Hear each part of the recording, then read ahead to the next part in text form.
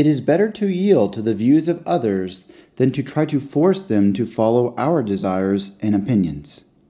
The human mind is a mirror that reflects all the colors that are presented to it.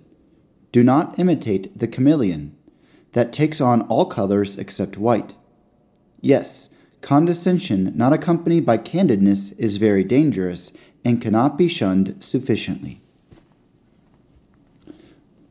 From the life of St. Francis de Sales.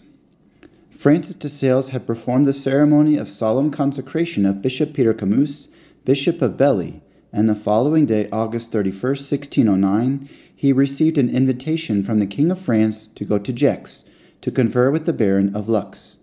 The conference would be concerned with the affairs of the Church in that province, so our saint wanted to leave as soon as possible, sacrificing the consolation of spending some days with the new prelate.